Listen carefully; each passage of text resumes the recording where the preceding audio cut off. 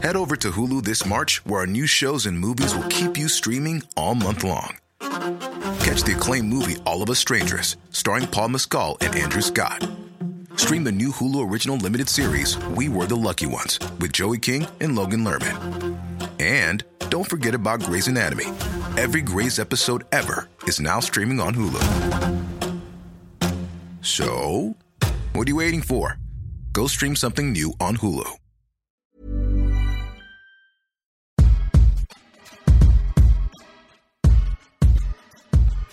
Okay, babies, we're coming to you this week with a live show that we taped out in LA at Cal State LA. The live show sounds great, but we had a little bit of an issue with the audio in the beginning. Just picture us up on stage in an auditorium in a city where there's like actual palm trees and weed is legal. If we sound a little funny, it's because Cal State LA is a dry campus and we were unfortunately totally sober. The episode is going to jump right into the first game because, again, we lost the audio of our intro. Trust me, it was hilarious. All right, babies, enjoy this one, and we'll all see you next week. Mwah.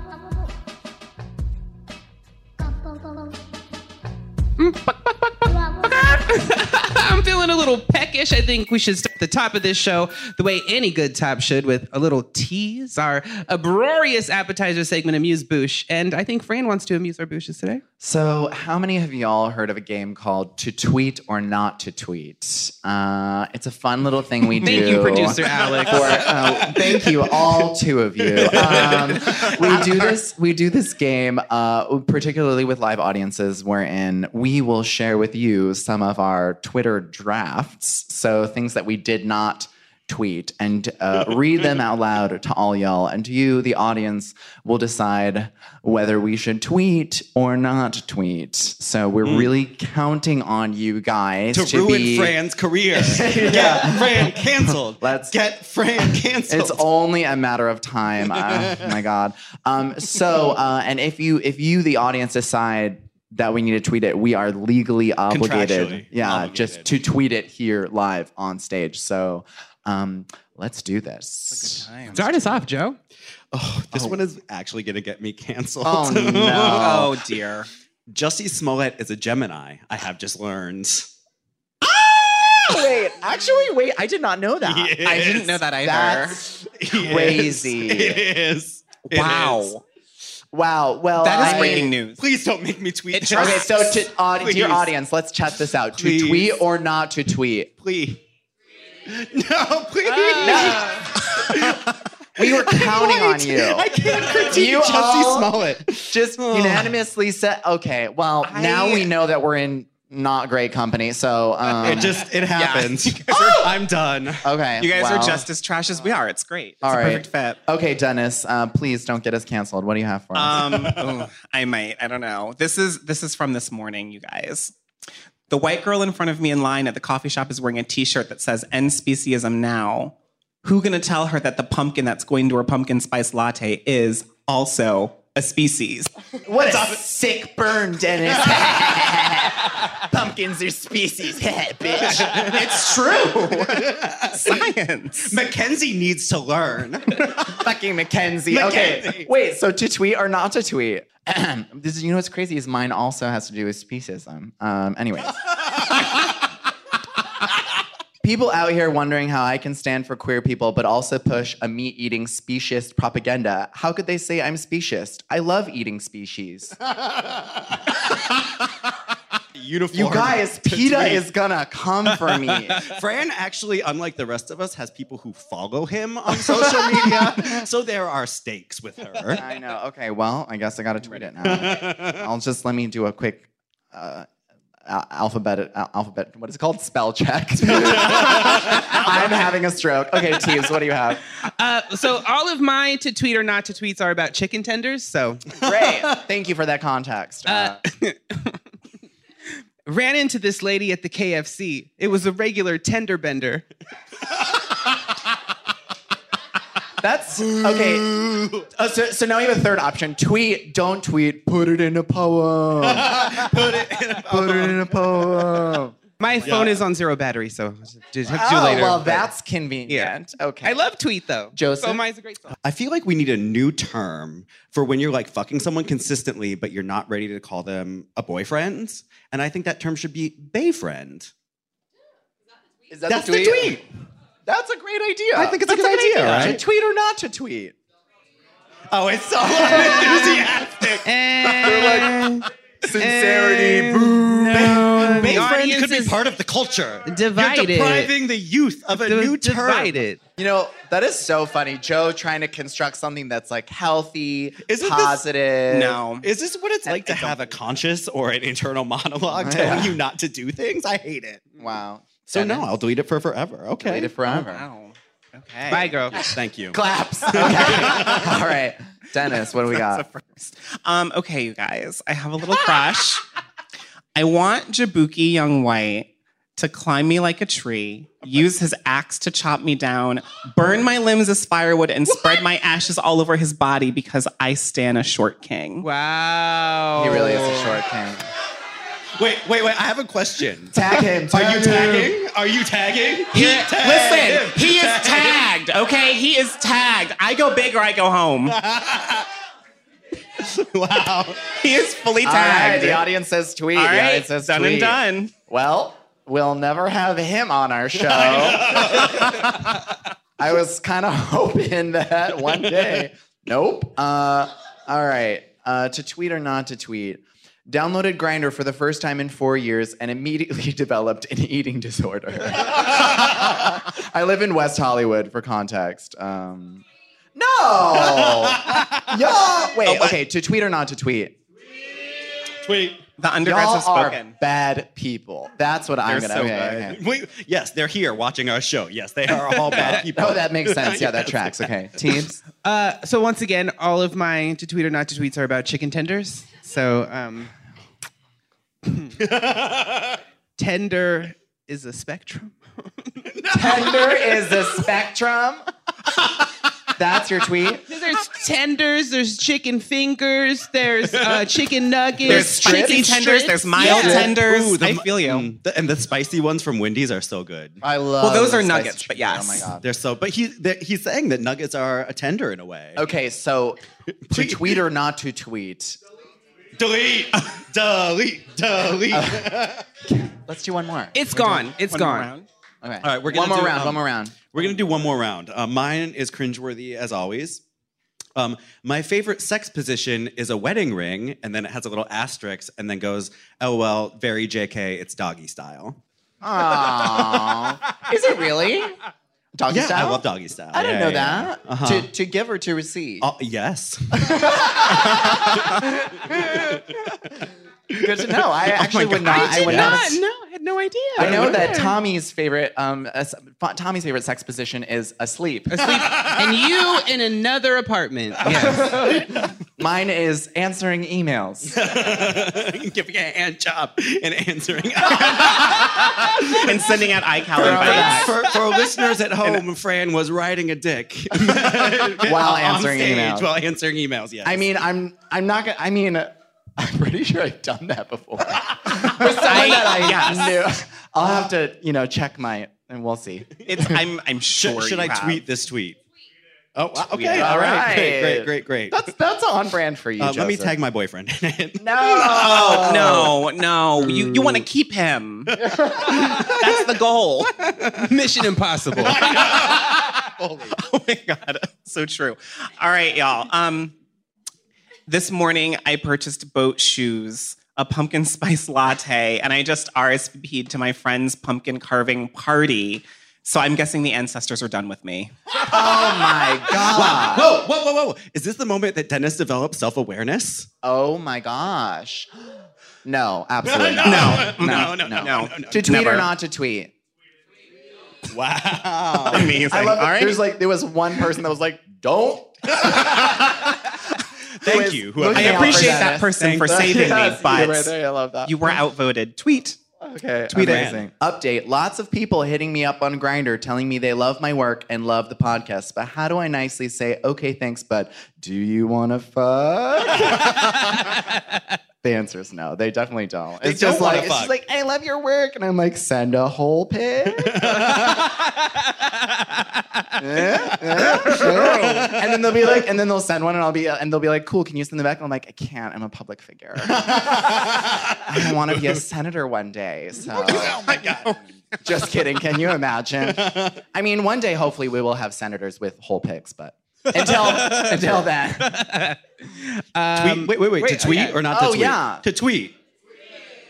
Yeah, to tweet. it. Okay, well, this is a good PSA, so I endorse this. Okay. Teebs. So do you know the country song "Lipstick on Your Collar, Cheating on Your Mind"? No. Okay, well, it's a great song. But anyway, so mine Off was to a good start here. ketchup on my collar, tenders on my mind. Oh, my God. Well, to tweet or not to tweet, folks? I think it's no. I think it's a no. It's gone. It's gone. Done and done. All right, well, thank All you for right. joining you us so in a much for delicious little playing. game to tweet Thank or not. you. Thank you all for playing. Cha-ching! Get out your coin purses, benches. It's time for Penny for your thoughts. All right, so this is our advice segment wherein 4 incredibly trash hoe bags try to give you advice that you definitely should not take. Don't. And not. today we're live here at Cal State LA. Could not be happier. Have a great audience full of incredibly slutty thoughts who asked us a bunch of questions. So we're going to start with this one here. Okay, who were your pop girls growing up? Who were your pop girls growing up?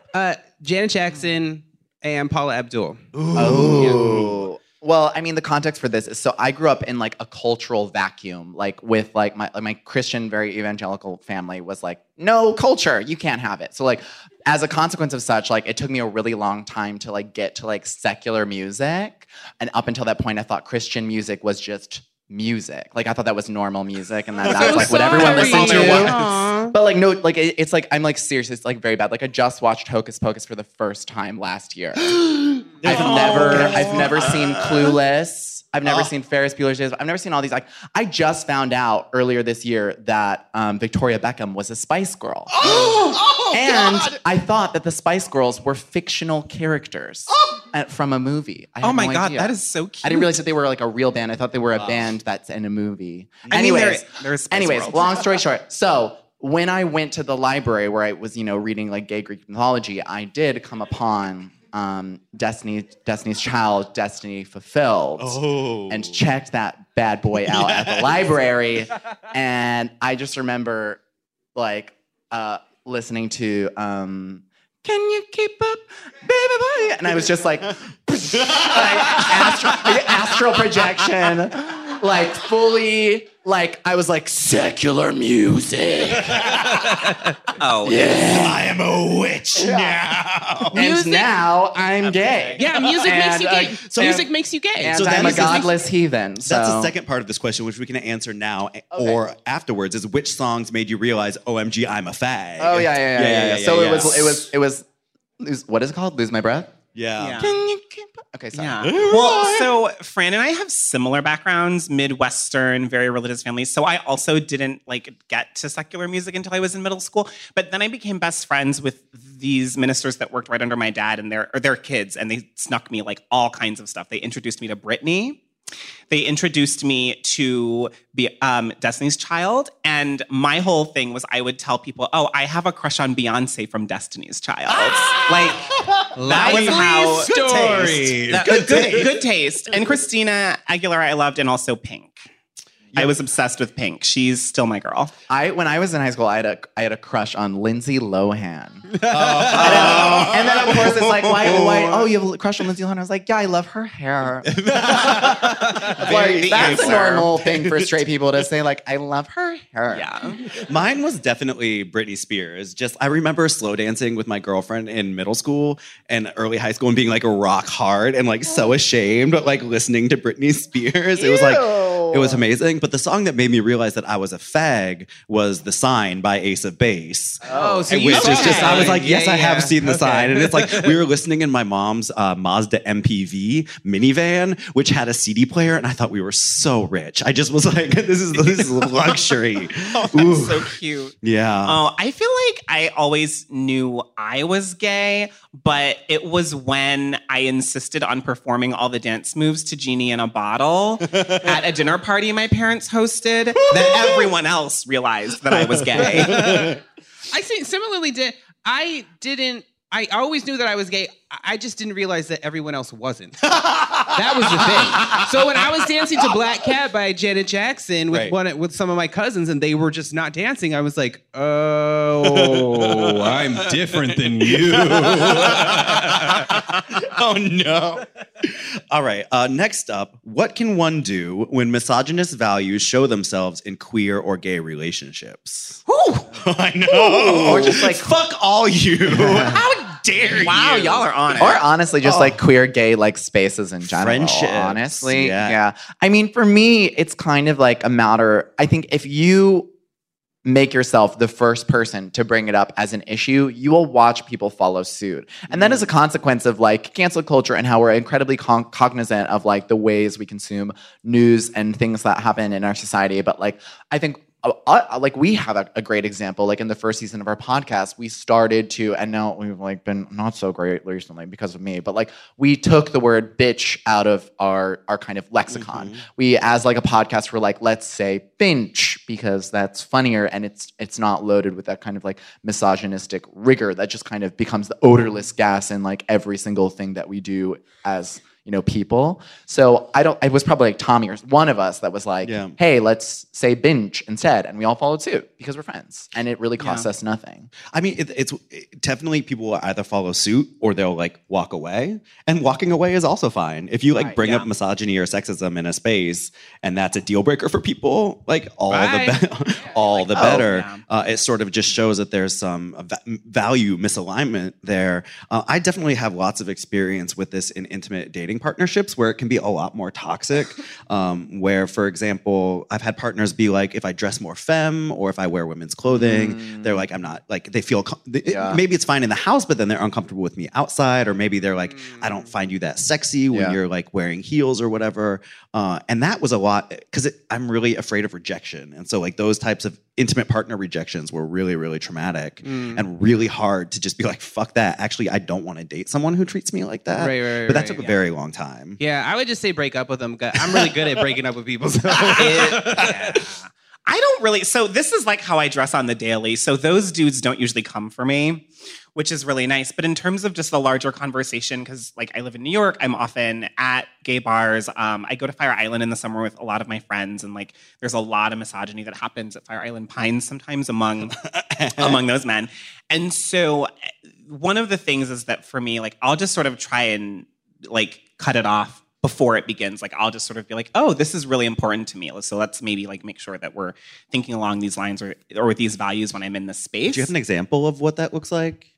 Yes. So one time at Fire Island, I actually came into the space like a little bit late, which is what I often do, to a party, but I just sort of like felt the energy and like when there was a guy there who like looked at me kind of funny because like I was wearing a one-piece bathing suit and I was wearing heels. And so I was like, oh, I'm bringing in the feminine energy that is like triggering his misogyny. So I just like kind of went right up to that circle of friends and I was like, yeah, like this group of friends, like the guys who live in this house, like this is such a feminine friendly space. We have women friends who are coming, which is true. We had some lesbian friends who are coming later on. And I was like, so yeah, it's going to be kind of different for Fire Island Pines. It's going to be a great time. And then I just like took a drink and like it was fine. I love the idea of like shooing away misogynists by like walking into any space and being like, you know what's great? Women. Like, it's just you know what I love? Cut it off. Women. Yeah. Women, right? Yeah. Women. And it's like not so great. We love women. Wow, Fran, That was Fran's are you straight voice? voice. Oh my Yeah. god, yeah, bro, woman. I'm really uncomfortable. Apparently. And it's also just like not being like a lot of gay men love to joke around about how disgusting vaginas are. and yeah, when I yeah. hear that's that, real. I used to be like, like, oh, I don't want to rock the boat. Like, there are a lot of men here and they're all nodding along. But no, fuck that shit. Like, it's actually like, no, that is disgusting and fucked up to say. And I don't want to be in a space where you say things like that. So you sort of like rupture the seeming silence around misogyny that allows misogyny to propagate itself. Just clock it. Just Clock clock it. it. Clock And be it. nice. You don't have to be like, you're canceled. Bye. Right, But just right. be like, hey, like when I don't know. I feel like I hear this a lot when people talk about like female celebrities and like in a particularly like disdainful way. And I'm like, hey, would you like say the same, Right. you say it in the same way if we were talking about like Paul Rudd or whatever, Exactly. which you wouldn't because he's perfect. He's a little short for my taste. Oh my god. Is he short? I thought he was He's tall. 5'9". Well, he's 5'9". Oh. Maybe No. 5'10". Did you just say in your like 10 minutes ago that you love a short king? Dennis? I do, but not every short guy is a short king. Oh, that's true. That's the thing. That's the thing. All right. Next up, what kind of compromises, if any, have you had to make for your career, and how do you maintain your authenticity through these compromises? Compromises for I just don't have a romantic life. That's the thing. Like I had to compromise because I'm busy all the motherfucking time. I'm trying to write all these things, trying to do like live this life out here, Travel. both in LA and in New York, and like touring and all that kind of stuff. And that the time that I feel like a lot of people spend on romantic relationships, I just spend on work. Because it was like, I always get this question. I go to campuses and stuff, and people are like, oh, how did you write so many books? Or how did you do so many things? And it's just like, I don't have to worry about somebody to come home and argue about where we're going to eat for dinner. You know what I mean? Like, I just eat where I want to eat, and I do what I want to do in the daytime. And most of that is spending time in front of my computer Googling, what do people do? I can second that, Teebs, because I feel like when it comes to like compromise, the only thing I've compromised is like everything that's like not my work, unfortunately. Like I've compromised friendships, I've compromised relationships, I've compromised, interpersonal spaces. And that's not something I'm necessarily proud of, but it's definitely something that, I'm very cognizant of. I'm definitely like that Eartha Kitt video where she's like, compromising for what? Compromising for what reason? But have you compromised more in terms of the content of your work, being like, oh, this is more likely to get me published, or writing this story will get me clicks, or those types of things? I think a lot about, when I was a freelancer, I think a lot about ratios and making work in terms of like what is good for me and my values and kind of like my pillars of like what I think is amazing work, and then things that are just getting me the paycheck. And, when you start out, you would hope that you have at least, if you're thinking about it in terms of like fives, take like one passion thing that doesn't pay you at all, but you do it anyways. And then you take 4 gigs that just get the check.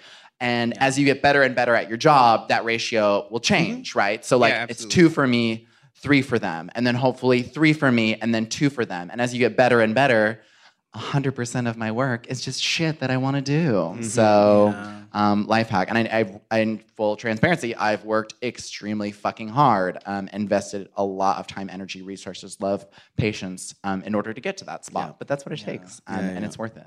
We have one last quick one. Oh, amazing. Okay. In your personal opinion, how important is douching to sex? I don't really go up for anal like that, so not that important. I'm not on that gay shit. Sorry. Sorry.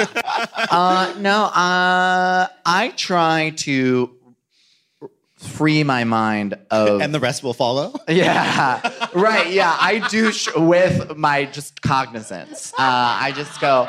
Do not know. That is flush. bad advice for the youth. No, I try to like free my mind of the stigma that comes with like poo, but at the same time, I will have the best sex when I just feel empty. Just emotionally. an empty husk of a human being. So it's if I think about it as more of a me thing, to me it's really important, but I'm not doing it because I want my partner to be clean. Like, I'll still shit on you. Physically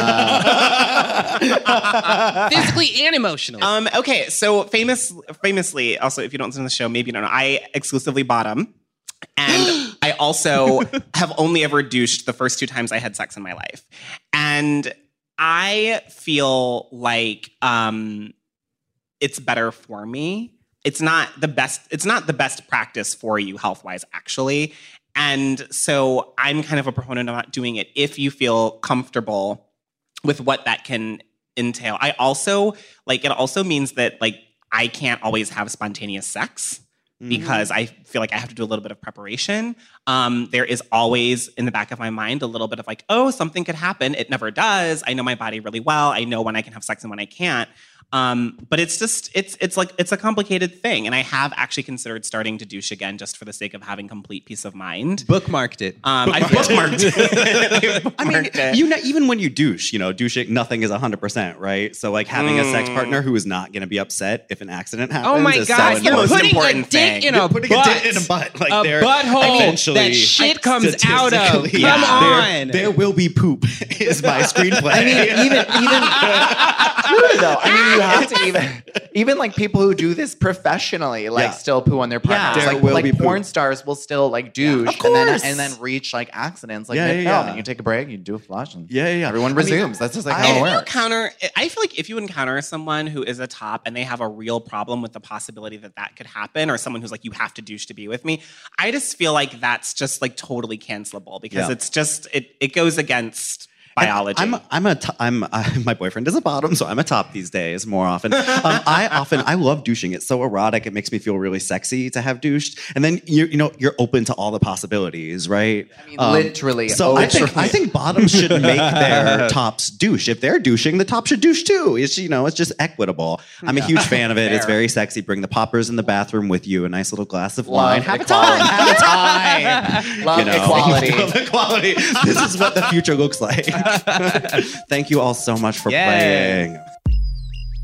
This message comes from iHeartRadio sponsor, Mercury Insurance. If you're looking to save some money, you should really think about getting a quote from Mercury, because Californians save an average of $677 with Mercury. It's quick and easy, and in just a few minutes, you might find you could save a lot of money on your auto and home insurance. Plus, Mercury was named one of America's best insurance companies by Insure.com 4 years in a row. Low rates, big discounts, great insurance. Go to mercuryinsurance.com today to get a quote. It's crazy how much we have to pay for outdated, impersonal healthcare, and even crazier that we all just accept it. It's time to face facts. Healthcare is backwards. Luckily, there's Forward, a new approach to primary care that's surprisingly personal and refreshingly straightforward. Forward never makes you feel like just another patient. Backed by top-rated doctors and the latest tech, Forward gives you access to personalized care whenever you need it. Using in-depth genetic analysis and real-time blood work, Forward's top-rated doctors provide you with in-depth insights to better understand your genetics, mental, and physical health. They then create custom, easy-to-understand plans to help guide you to achieving long-term health. With Forward, you get unlimited in-person visits with your doctor and access to care anytime via the Forward app, all for one flat monthly fee. It's time to stop accepting backwards healthcare and start moving your health forward. Visit GoForward.com today to learn more. That's GoForward.com. I think it's time we get to the meat of our conversation, the thought process spelled T-H-O-T. T-H-O-T. And to guide us through our meat, we got Joe. Hi. Why'd you have to say it like that? Thoughts? We are about to get committed. My name is Joe. Hi, everyone. And I am a commitment addict. I love the routine that comes with commitment and the sense of feeling less alone. Yeah. I love giving myself to something bigger than me, whether it's a writing project, a dick, a job, or yes, even a boyfriend. But I have to say that I've totally screwed myself over by staying in jobs and relationships that weren't serving me, that had stopped being good for me. And I can't talk about commitment without bringing up heteronormativity and capitalism, which teach us that the only way to be a serious grown-up adult is to get married and to be monogs and to buy a house, commit to a car, have a mortgage, have a family. But what if we don't want any of those things? What can we commit to outside of the heteronormative expectations? So I want to get into all insies and outsies in this conversation, but let's start. Thoughts? Yes? What is the biggest commitment that you've made so far in your life? This year I've committed to cyberbullying Joe. And you are holding up your end of that bargain. Yes, I very am. well. Sometimes I wake up to a tweet from Teeves that's like, "You up? I'm ready to cyberbully." Like, You I'm have my phone bored. number. You could just text me. For performance is so much more fun. I first thought, I was like, oh, like you went to college for 4 years. But then I remembered that I literally changed schools three times. And I was like, no, so I didn't really commit to that. And then I was like, no, but you moved to, New York and, you committed to that. You were there. But then I moved here, so I guess I didn't really commit to that either. And then I was like, oh, no, you signed a lease in New York. You signed a 2-year lease. That's a big deal. Then I remembered that I pretty much broke it almost immediately after being there for 3 months. So I don't really know if I've committed to literally anything in my life except for this podcast. Yeah, this show. Yeah. Yeah, it's been 3 years. It's true. Anyways, I quit. So. Thank God, she's finally gone. Accepting applications for our open fourth chair, everybody. Yes. Producer Alex, get up here. Who would you put in my place? Who's Producer Alex? Producer Alex. Ooh, or Kenya. No, we need a token Kenya. Latino or something. Let's get Gina Rodriguez in here. Might as well just get Scarlett Johansson. I mean, she would play the role swimmingly. She could be a different race every week. She could be here right now. It is me. Scarlett? There she is. There she. Very convincing role. Very convincing performance. Wow, Oscar. Delicious. Oh my God. What about you, D? Denny's. Well, I was gonna say I just moved into an apartment and I'm now paying 4 digits a month in rent, and that feels like a huge commitment to me. And I feel like also the biggest commitment that I regret is probably the commitment to live in New York City because it's trash. I was talking to my friend Angel the other day, Yeah. and she was like, it's amazing that. The crazy thing about New York City is that the most amazing people in the world live in a trash can. Yeah. And I was No, like, it really literally is. true. And I was like, T, It's literally yeah, true. I was telling Joe right as we were on the way here, I was like, I woke up happy this morning. It's I was really just weird. happy. I woke It's up. weird. It's really weird. Yeah. To live in a Yeah. space that you like. I go Yeah, it's a home to an big deal. apartment in Koreatown that I like being in, and that it is quiet, and then there is space. I have a huge table. There's so many things you just can never have in New York City. Your table is the size of my apartment. In Yeah, New that's York. pretty much it. It's really Yeah, don't move to New York. I've lived in New York for 15 years.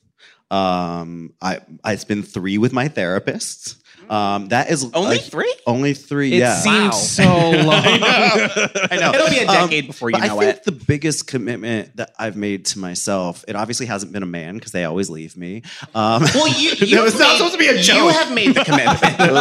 You've made the commitment. I think honestly, it's been to my career. Yeah. I did grad school, which was 6.5 years. I then did a visiting professor job, and then I did a postdoc, which was another 5 years, which was really, really challenging.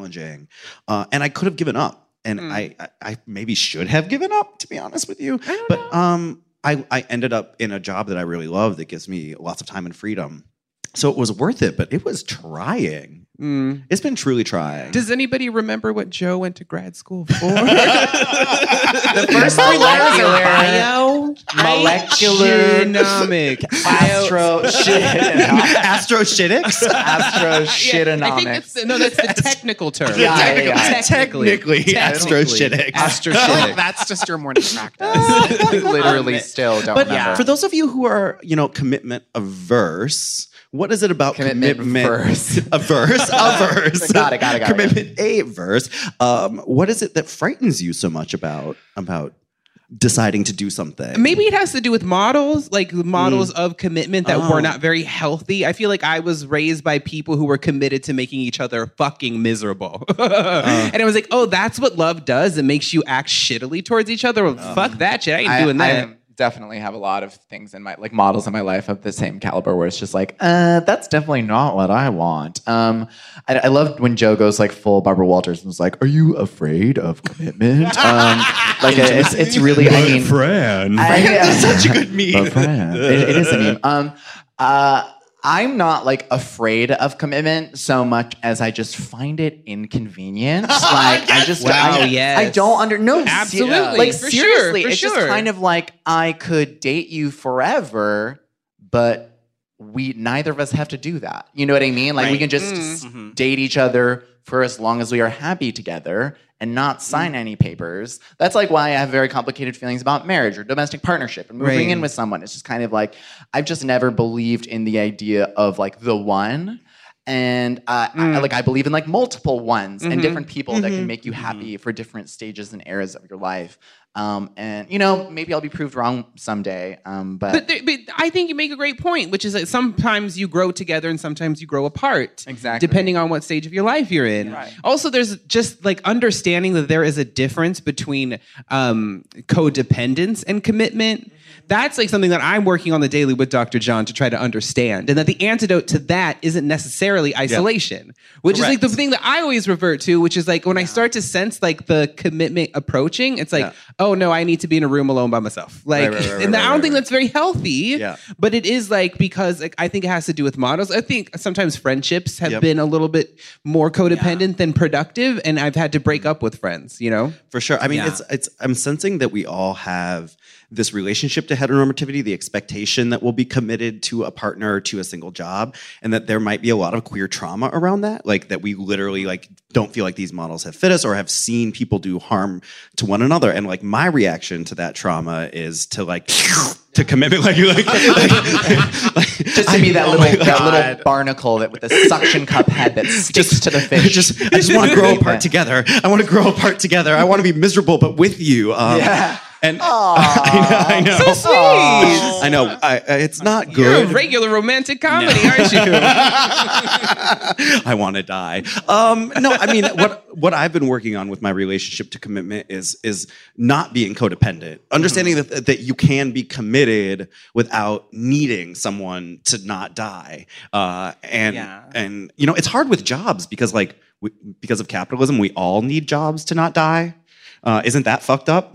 And so that creates a really like difficult thing. It's like we are all committed to having a salary because otherwise we would just die. And so that leads to a really complicated set of situations that we put ourselves in all the time. That is totally true. But I think that with jobs, you don't necessarily feel like you have to commit to the same thing forever. A lot of our parents felt that way, but like we don't necessarily feel that way so much anymore.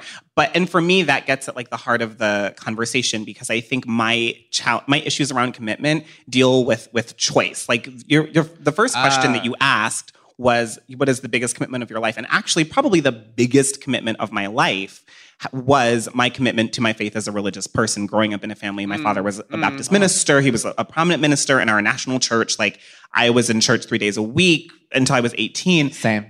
And it wasn't a choice, right? Like that was the entire, like, I thought the whole world was that. I thought everyone was religious. It was the air that I breathed. And so when I got baptized, and it was really interesting because I was baptized in the 7th grade, I was 13 years old, and my mom had kind of been pressuring me to do that for a long time. Nothing had changed in my thinking. I just was like, well, I need to do this. It's like the next step.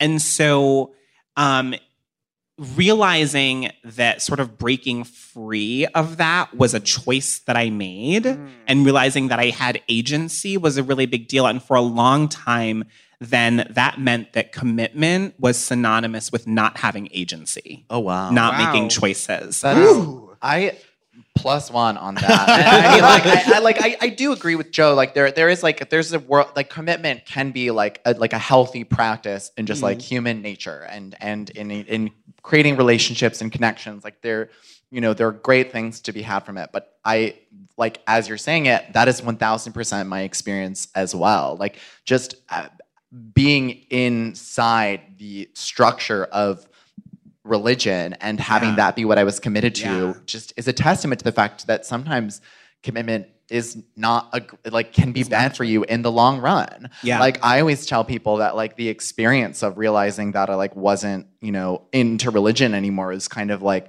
you're sitting at a dinner table and one day your parents are like, yeah, we've been poisoning you just like a teeny tiny little bit every single day. And that's why you've been so tired. And it's like, what? Like you would stop eating the food immediately. But that's all you had in that world. And I think that, you can really fall into the trap of things that are not, that you follow without explanation. I think I agree with that. But from my experience, it wasn't necessarily religion. It was growing up on the reservation. And so I'm like from a reservation outside of San Diego, like east of there is Kumeyaay country. And leaving at 18 years old, I didn't know anybody who left. Literally, there's no wow. single person who left. All of my friends are my cousins. Even if they weren't related to me, they were still my cousins. And everyone older than me was uncle or auntie. It didn't matter if they were related to me or not. And leaving that relative safety of a literal tribal society was something that I had to do because I sort of started to understand. I talked with some friends that I've made out here that are also from reservations in California. I can't speak to anybody else's experience, but just mine, which is that it seemed that the choice was always for the good of the tribe, and there wasn't as much of like an individual thing. And because of that, I knew that there were things that I wanted to do, that I had ambition for, that I wanted to figure out, that required me to have distance from this life. That I had to leave. I had to be independent to figure out what it was that I wanted to do and what my favorite color was and all that kind of stuff. And I've gone back recently as an adult and kind of shared some of the stuff that I've gone through about writing, about publishing, about podcasting, all that kind of stuff. And it's felt like a wonderful resource to give back to my tribe, especially people who are young, who I would have loved to have somebody like me come to the res and be like, you have all of these options available to you. They don't require leaving the reservation because we have internet now. You know what I mean? Right. But I can't imagine living there again. Yeah. You know?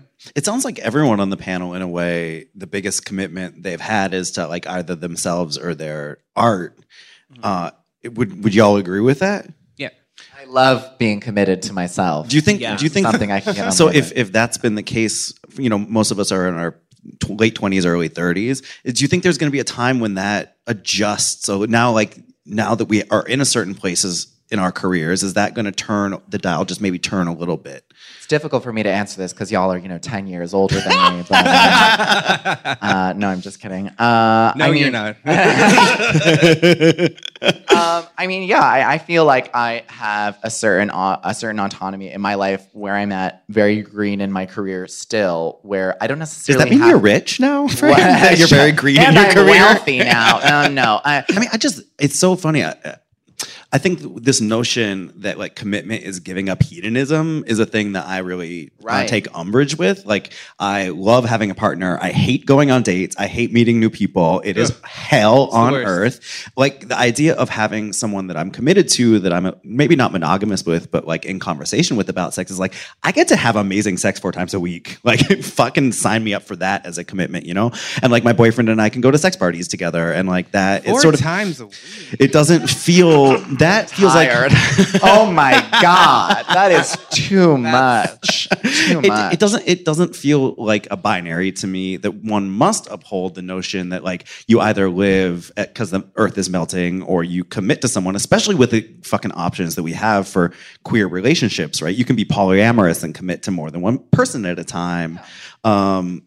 That resonates, Joe. Absolutely. Yeah. I mean, like, I feel like when guys hit me up on Grindr, it's like, what are you into? And it's like, I want to have sex with someone who's not an asshole. Thank you. Good luck. Yeah. You're in Los Angeles. And so, commitment is the solve for that. Yeah. I mean, I think that even some of the types of sex we have that aren't boyfriends, like fuck buddies, can be like a committed sex partner in a way where you set up expectations and then match those expectations and meet them over time.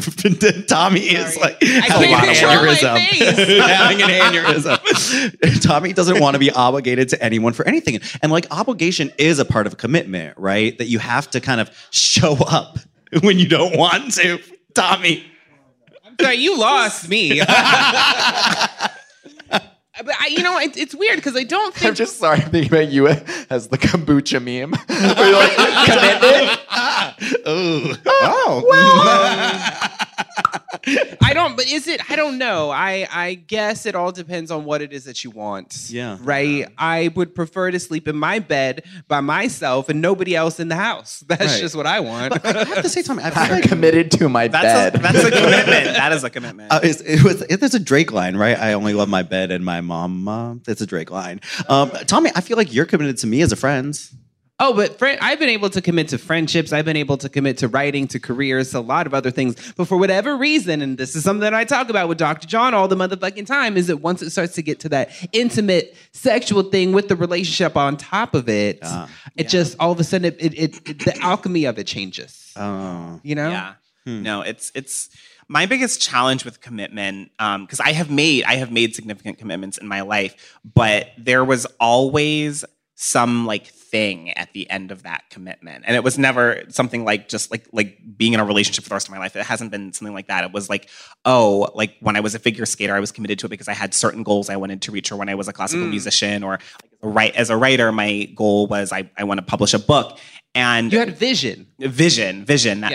And the hardest thing for me has always been to hold up the commitment, to see it through to the end, because there is always an ending point. Even if it just begins again. And so for me, it's like what I'm constantly working on is doing that. Right now, it's like with the book that I'm writing with my novel, because in my head, my narrative that I have of myself and of my life to this point is someone who quits, someone who like has these goals and then quits before, when they start to get even anywhere near close to what those goals are, I walk away. Did you get that draft to your agent, Dennis? No, you tomorrow. That is a lie. We're in the studio for 8 hours tomorrow. I know, that is a lie. That is a lie. Next week. Going to next week. I think something actually that Joe is touching on, that you're maybe touching on a little bit too, is that, just because you've opted to commit to something does not mean you're depraved of like joy or like changes of pace or things, or like different things that like enter your life or what have you. Like Esther Perel always talks about how like, relationships require surprise and like sparks of things that are completely different, no matter what the nature of your relationship is, whether you're monogamous, whether you're monogamish, whether you're married, whatever.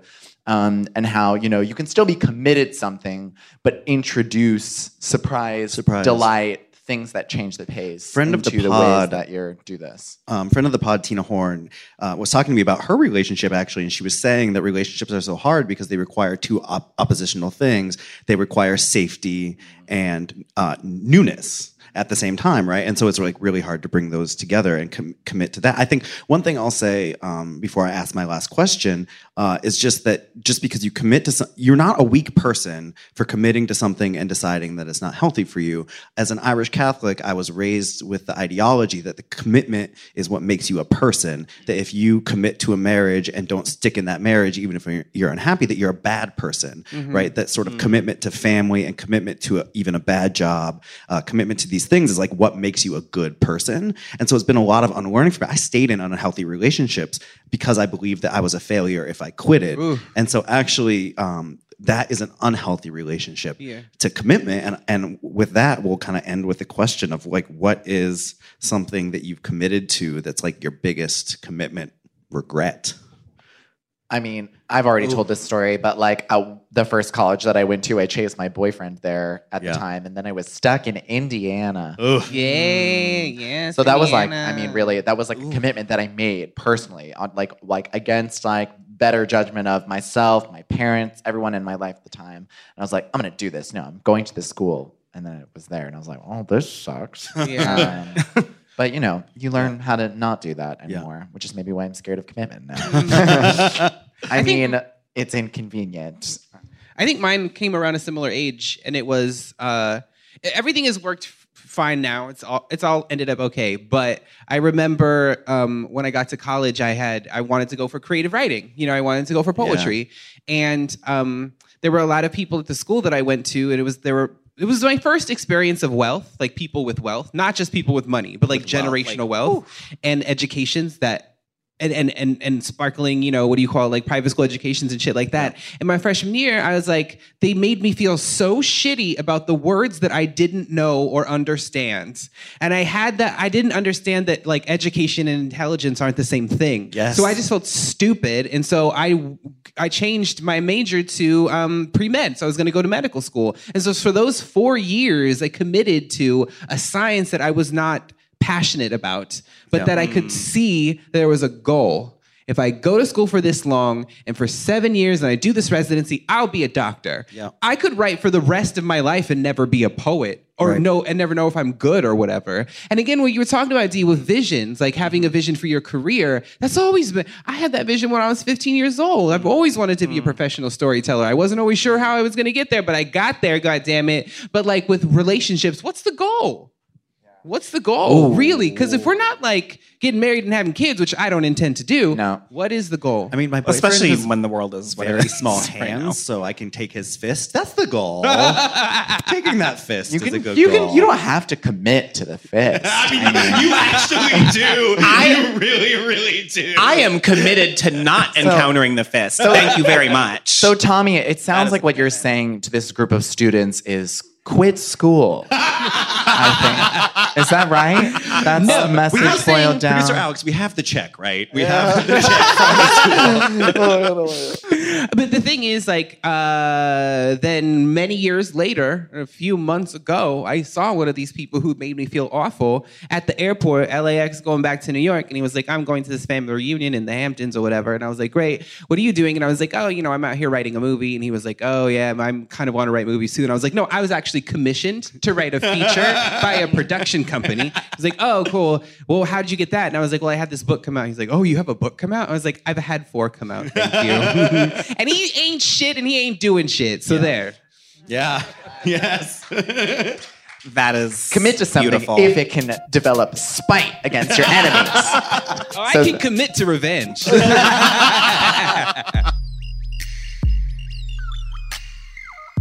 Well, I'm feeling full, but I can still fit one thing inside of me. Dennis knows how I feel. But you don't want a fist. You're lying to yourself. I've been curious a few What times. about a very tiny fist? My boyfriend's hands are so small. It just doesn't sound right. It just doesn't sound right to me. It just not of God. You said you love a baby arm. It So. doesn't feel right until you get to the wrist. And once you're at the wrist, you're all right. All right, so our dessert today, capping off this episode with the movie Hustlers. Woo! Which I have seen 9 times. Wait, literally 9 Yeah, times? 9 times. Yeah. Wow. And it's the one movie I've seen this year because I see one movie a year. Yay. Proud of you. Culture. What did you like about the movie Hustlers, Tommy? I thought it was a really well-paced movie. I thought the story, the plotting was great. And also, I think, like, I've seen some of the criticisms about its, there's, like, sort of a lack of stakes or a lack of engine in its plot. But I think what it did was it didn't have as much plot so that it could do more character development. Did a lot. And, like, God forbid, like, women characters develop. Like, seriously, like, people, that's just, like, not allowed. I mean, if you look at, like, criticisms, or if you look at actually, like, the ways people are praising J-Lo and, like, what is a triumphant role, it's because this is finally a movie that's worthy of J-Lo. Like, she's only ever been in, like, Gigli and, like, Made in Manhattan. So, like, those, like, characters, like, didn't get to develop. And now she's a female director who's willing to take her story and, like, let it grow. Yeah.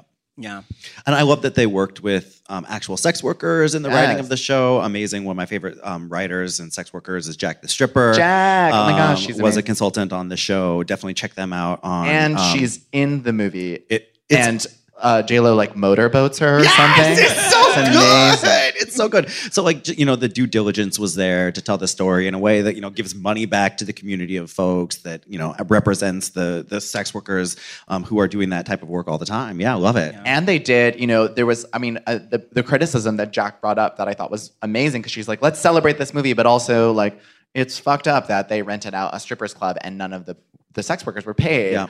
And so after the debut of the film, they brought, like, after parties to strip clubs and spent jillions of dollars in tips, just like, throwing dollar bills. They great. immediately trying to. Amazing. Yeah. Yeah. Have you seen it yet, Dennis? In full Dennis style, I have not yet seen Hustlers. But I am on our group text where I have everyone opinions. talks about it all the time. Well, no, I'm just super You excited feel like to see you've it. seen it. Yeah. I feel like I've seen it. I'm super excited to see it. I really love Keke Palmer. I love Constance Wu. I love the fact that Lizzo's in a fucking film. And I have to say, I love a lot of J-Lo films. Like, I'm basic. I love them. Monster in Law, one of my favorite movies. Iconic. And I feel like my whole life people would always be like, J-Lo, she's not really a good singer. She should just stay, or actress, like, she should just stay in her lane and, like, do this shit. And so the idea that she's done something that a lot of people are saying is potentially Oscar worthy, like, I really love that she's getting the opportunity to showcase talent that a lot of people didn't, like, think she had. And as a queer person of color, I feel like that's just part of the narrative of, like, that has been there in my life. So I really am excited to see it, but I'm kind of holding off until I finish my novel as a reward. I'm sure It's like you a are. reward. I mean, And probably 3 years after that, because I typically watch things 4 years after they come out. Keke Palmer is a triumph. Oh my God, she's so good at this movie. But I will say, without spoilers, if you haven't seen the movie yet, that like J-Lo's entrance. Oh my God. Oh my God. I'm not like a verbal movie. Like I watch all movies alone. Like I'm not. It's very difficult to even like make me laugh out loud. Like I'm just not reactive. And like when J-Lo enters, I was just like eating popcorn. I was like, oh yeah, there's J-Lo. Wow, it's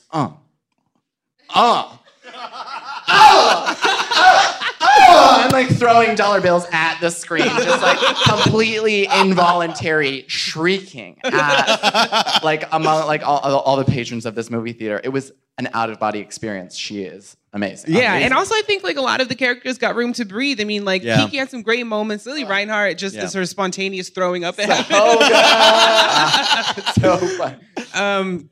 Cardi had a great moment on it too. Cardi played Cardi. Cardi And it was was just, perfect. as always, yeah. It was all you So needed. The Usher cameo. There's something about like this happened in the Always Be My Maybe where Keanu Reeves makes an entrance as Keanu Reeves in the movie. That's hilarious. That Usher as Usher in this movie was also pretty fucking great. It's amazing. Yeah. So Wow. good. I mean, yes. Let's just go see it after. Yeah. Yes. Let's go. Oh, also the music was Oh, fantastic. They my got God. so many artists who had never licensed their songs to features before to do it. Fiona Apple. Fiona right? Apple. They had to get Janet while Janet was on tour to be like, because it starts off with Control, which is one of my favorites. I told you, Janet's my girl. Control was in there, Miss You Much. It was just like wonderful. And they got it last minute. And the person who was in charge of the music for the film and the director, they had no alternatives. They were like, if they don't license these songs, we don't know what we're going to do because we have choreographed Jennifer Lopez to this Fiona Apple song, Criminal. And if it doesn't work out, we have no alternative. Wow. And it all came through. Sometimes like within the span of like 2 weeks before the premiere and stuff like that. So like the music guy was like shitting. But it all worked out for the best. And I think it's just wonderfully scored and acted and plotted. All right, so thank you, Cal State LA, for coming out to our show. And, this episode of Food for Thought is made possible by the generous, unequivocal support of Rosé. Water. Oh my God. Dry So campus. Right, we had to do the water. you? Wine is literally in our rider. It's so stupid. Don't be stupid. Quit. Be grateful. So thank you to Water, Cal State LA, our new home at iHeartRadio. Our producer in the front row is the J-Lo to our Constance Wu, Alexandra De Palma. Our production manager is our White Claw queen, Elizabeth D. Our social media manager is literally in a screening of Hustlers right now, probably. true. Christina It's true. Tucker. Subscribe, rate, and review us 5 stars on iTunes, or or I'll go Cyberbully Joe, but I'm going to do that anyway. I'm Tommy Teebs Pico. That's at Hey Teebs, HEYTEBS on all relevant social media. I'm Fran. You can find me at Fran Squish Co on Venmo and Venmo only. Thank you. I'm Dennis Norris II, and you can find me on Twitter at the Earl Den Den, TheEarlDenden. And I'm Joseph Osmundson. You can find me at www.josephosmundson.com. I'm not used to doing the show sober. So It's weird for me. It's a tongue twister. Find us on Instagram as Gay Sluts Who Read or Gay Sluts Whore Ad, however you like to pronounce that. Join us on Facebook and Twitter at Food for Thought Pod, where each week we pin some questions at the top of our page to continue the discussion of this week's main topic. Sign up for our newsletter to see a list of everything we're consuming and some extra delectable content at foodforthoughtpodcast.com. And finally, send your questions, thoughts, concerns, and dick pics to thoughts at foodforthoughtpodcast.com. As always, that's food, the number 4, and thought spelled how? THOT. Thank you so much. Let's go get wasted. Yes. And corn dogs. Shots Corn dog. backstage.